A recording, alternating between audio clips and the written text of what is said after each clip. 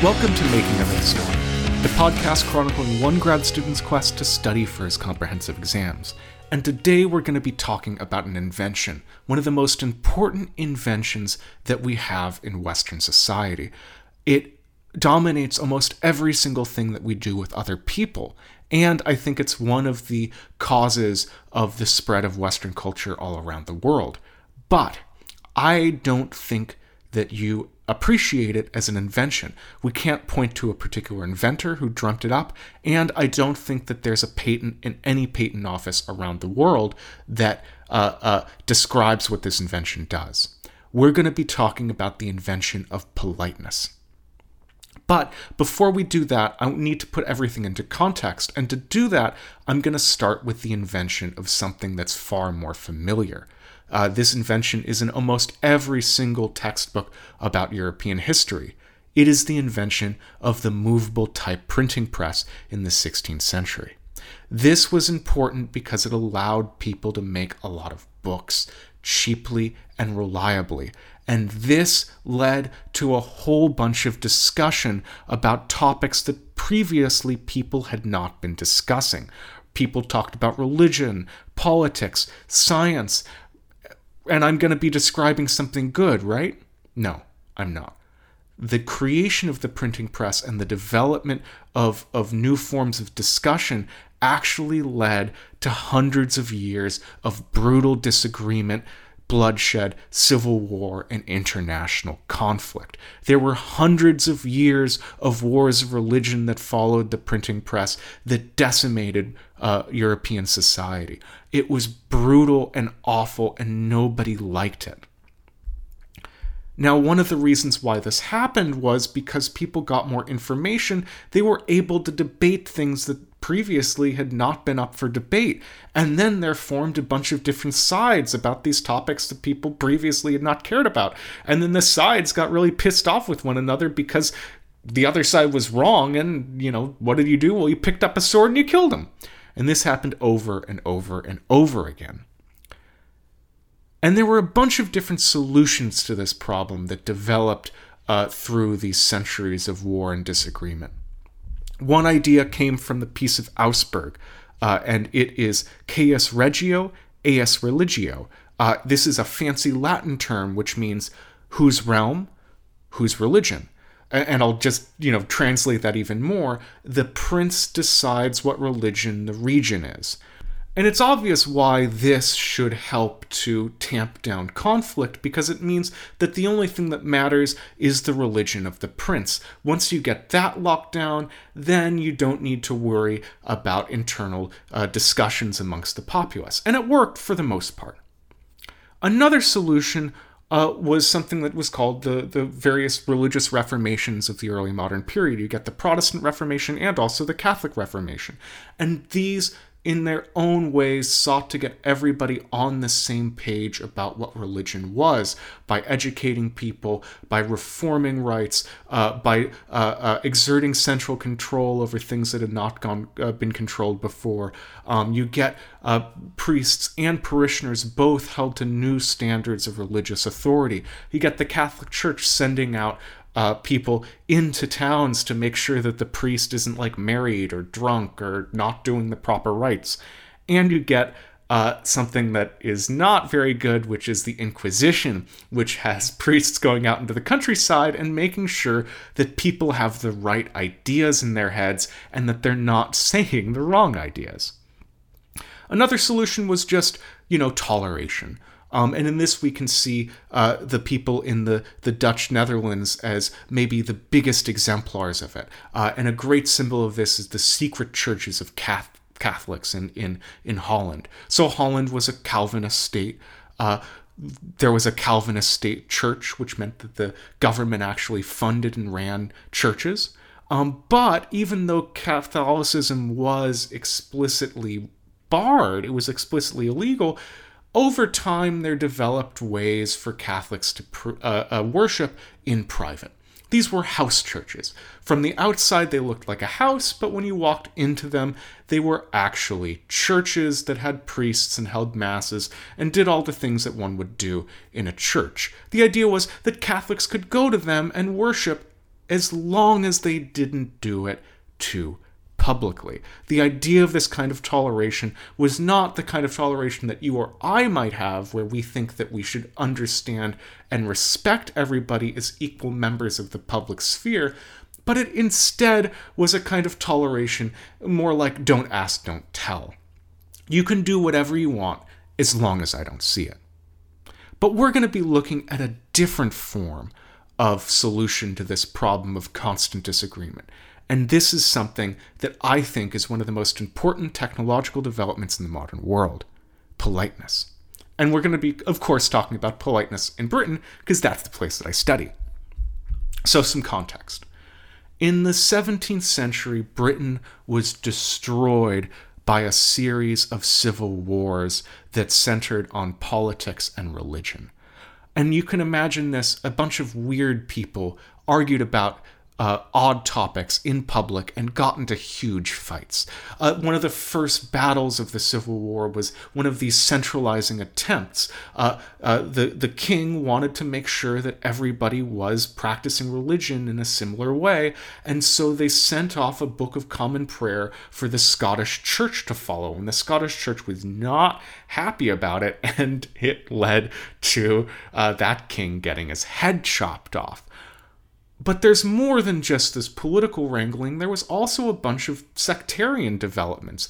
People who decided that they knew what was best about religion and following it oftentimes in quite uncomfortable and difficult ways.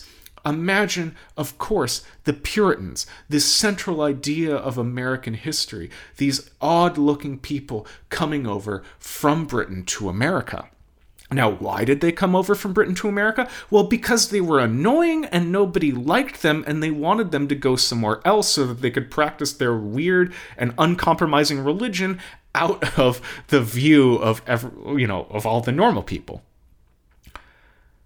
And because of this public debate that was spurred by new kinds of publishing, there was lots of fighting. Not just big, large-scale civil war fighting, but just people were, getting into fights on the street and then stabbing each other because everybody was wearing swords. I want to argue that the solution that developed over the 18th century was really important to developing this kind of urban sociability that is essential to modern Western society. And that solution was politeness. Old forms of gentility, old forms of status, that 17th and 16th and 15th century people would have been familiar with, identified status as display. If you are rich and wealthy and on top of the great chain of being, then you have rich and wealthy and awesome clothing, and you comport yourself, by the finest rules of etiquette that are educated in the finest courts of Europe, and you are less high status the further you fall from conformity to this particular elite set of standards. This is centered around the court. It is centered around imitation of the king and the French king and, fashion leaders, and it is based on display. Politeness was very different. At best, the idea of politeness was not about following a list of rules about how you should act. Instead, it was about developing an inner civility that allowed you to deal with people in an easygoing way. This inner civility expressed itself in an outer civility that was intensely flexible. Now, this form of politeness was based around urban life. It was based around hanging out with people in public and talking with them. And through talking with them politely, through listening to them, through formulating your own opinions and your own jokes and your own discussions so that you could be pleasing to the other person, politeness was meant to civilize not only the individual, but also the society that the individual was part of. If everybody got together in a mutually pleasing form of public social interaction, then everybody would be better off. Everybody would be more civilized. Everybody would be more peaceful. We can imagine this as an attitude that helped people deal with the problems of the confusing and anonymous city. Think about how you interact with the city. Every day that you go out in the city, you find hundreds, if not thousands, of strangers on just a simple walk to work. And if you discussed with these strangers with your full, passionate, truthful and eager opinions, you might get into fights. If I stopped every asshole that I saw on Facebook and wrote to them urgently about how everything that they were saying was wrong, I would be, flame warring every single person on my news feed. Similarly, if you're at a bar and just express your opinion without modifying it, you might get into fights. But this is what people did in the 17th century. In the 17th century, you did not modify your emotions. You let them run free. You did not modify your opinions. They were yours. Instead, politeness suggested that you hold yourself in check, that you restrain yourself from enthusiasms, that you make sure to moderate your own conduct, and in turn, help to moderate the conduct of the people around you. We can imagine this in polite attitudes, polite gestures, in polite ways of eating, in wit, conscientiousness, flexibility. And the idea was that taking these external attitudes would help you become moral as well. And this created a new form of status and masculinity based around polite conversation with others. This helped a new kind of political group to form, the political group that formed around the urban centers of London, these coffee houses and financial offices and insurance agents and traders who we've discussed many times before on this podcast, the people who formed the new power block of the giant pool of money. They were not necessarily landowners. They were not members of the old nobility. They were not decked out in the finest pearls. Instead, they were more middle class. They were more urbane. And this way of creating a new form of status centered around urbane attitudes helped them create new forms of political legitimacy. Now, I want to keep on stressing to you guys that there is no culture without objects, that there is no cultural and social change without changes in the material world, and politeness, even though it seems like something that's very interior, is no different. There's a bunch of objects that we can imagine as carrying, the operating system of politeness along with them. One of the biggest is the magazine, the newspaper, the news sheet.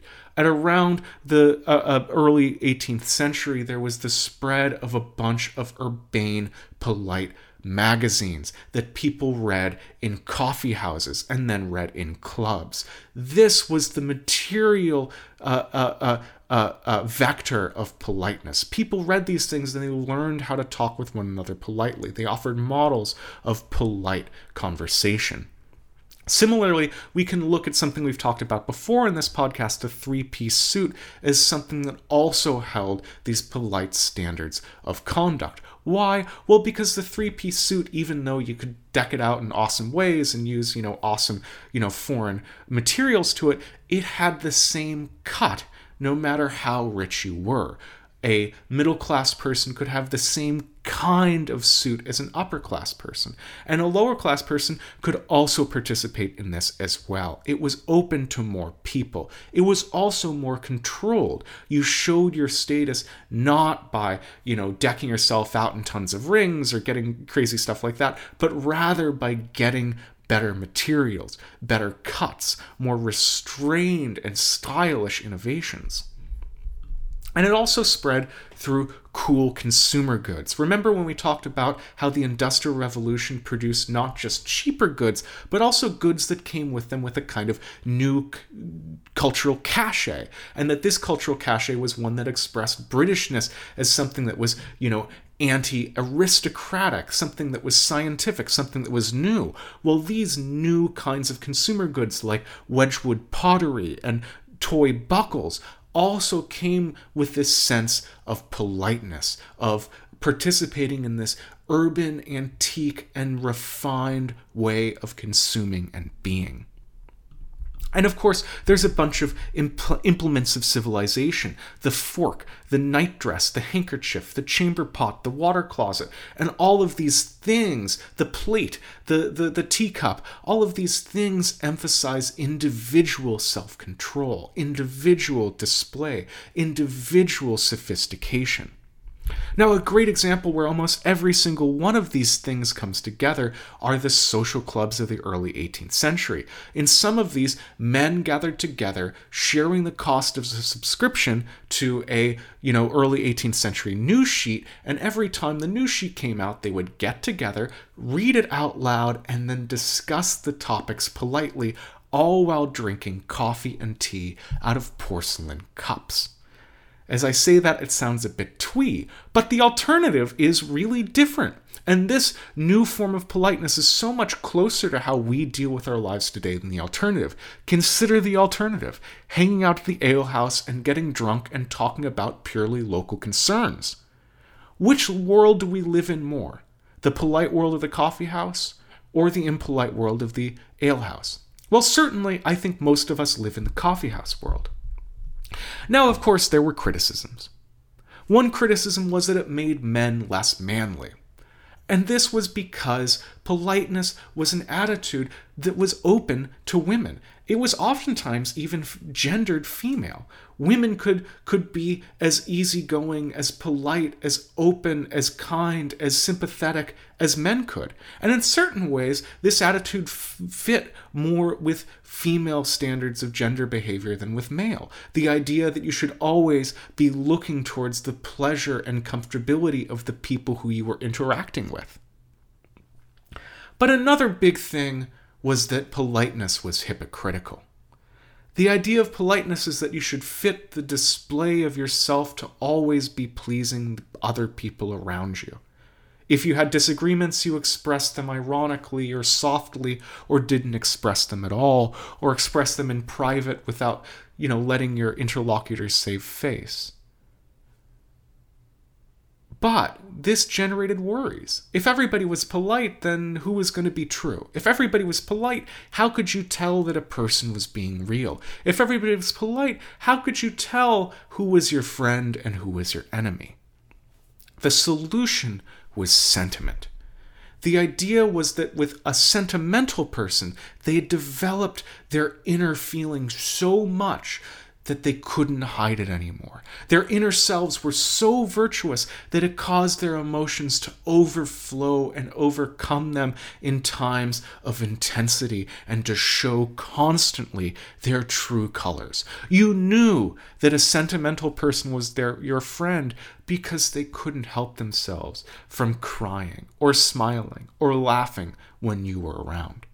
You could tell that a sentimental person was troubled by the plight of people whose plight it was to be troubled by, because they would cry and they would sigh and they would make visible and public displays of their emotions overcoming themselves.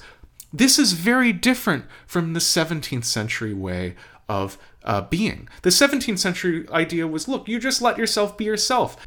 If you're angry, maybe just be angry. The 18th century idea of sentiment was that you developed yourself so much that your emotions themselves were moderated, that they themselves were always virtuous. It was safe for the sentimental person to show their true colors because their true colors were good. And this helped to deal with another problem of the anonymous urban city. People in that city needed ways of defining themselves. The polite person is one of a crowd. They're always effaced. They're always thinking about the other person. But that's not satisfying. We want to be unique. We want to be seen. We want to have status and recognition. A sentimental person stands out of the crowd. We can imagine them on some, woodland clearing weeping over a doe. Now, quickly, I want to show how these ideas of politeness and sentiment move on through the 19th and the 20th centuries. So, politeness we can imagine as something urban. Sentiment we can imagine as something more domestic. It happens in homes. It happens in small groups of private parties. And this closing off of the public continues in the 19th century. The 19th century model of masculinity is no longer public, urban politeness.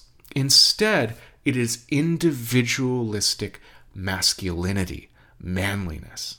Virtue is something that becomes the holding of individual men who develop this virtue through individual study and individual physical exertion. Think of muscular Christianity. Think of how we train young boys to be young boys. Young boys work hard by themselves. They work out, they lift weights, they run, they give themselves self-control. And it is this self, this virtuous self, that becomes the important site of masculinity in the 19th century for men. For women, of course, the site of virtue is no longer the display of public politeness, and no longer even the domestic display of careful sentiment. Instead, female virtue becomes based on creating Christian morality within the home. It's no longer even about the woman, it's about what the woman does for the family. And today, we do have politeness, of course, but we have a number of other kind of virtuous modes that I think are far more important.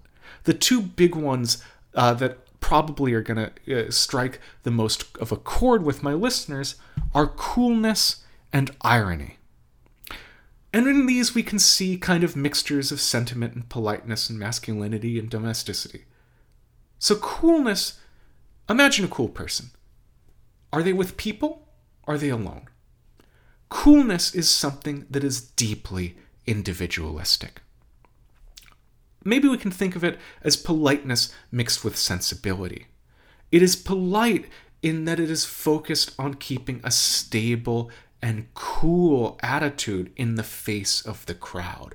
The cool person does what they want no matter what other people think of them. They're not bothered by the haters. Let the haters hate.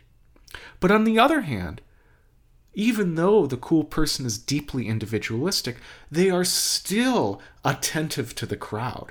The cool person is so attentive to the crowd that they no longer need to attend to the crowd to follow what the crowd does. The cool person adopts the latest styles without caring. The cool person is able to keep up with the constant stream of fashion without ever opening a fashion magazine.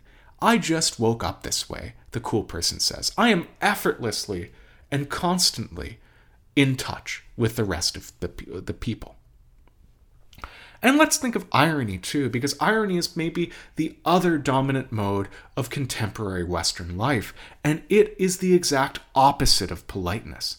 Irony is focused on others, like politeness, but whereas politeness tries to always agree with the other person and express one's a true self or true feelings only in accord with other people, irony is attentive to other people and makes fun of them. It is snarky and confrontational. And just like politeness has the charge leveled against it that it always hides the true self, so too does irony make us unable to ever express our true selves. They have similar kinds of cultural critique leveled against them. And if you think that this is just UC Berkeley cultural posturing that doesn't really matter, I want to tell you that these have intense influences on culture, politics, and society. So look at our politics today. Obama was the cool president. He was always trying to be effortless. He was always somebody who seemed one step ahead. He was unflappable, maybe to a fault. Trump, on the other hand, is ironic. He understands what's going on, but he will subvert the message of the mainstream to express the things that he believes that he should express. Trump followers express themselves in ironic, sometimes offensive memes, in jokes, in jests. And Hillary Clinton, for all of her faults, was trying to be polite. She was trying to be accommodating. She was trying to knit together a society based on civility. Thanks very much for listening to this episode of Making of a Historian. If you like the show, please rate and review us on iTunes, share us on social media, do all the things that you do with podcasts that you like. Maybe contact me and tell me you're listening. I have to thank Duncan Barton for the image and Jonathan Lear for the music. Check out the website at historian.live, and I will see you guys tomorrow when I think we're going to be talking about bureaucracy. Very exciting. Don't miss it.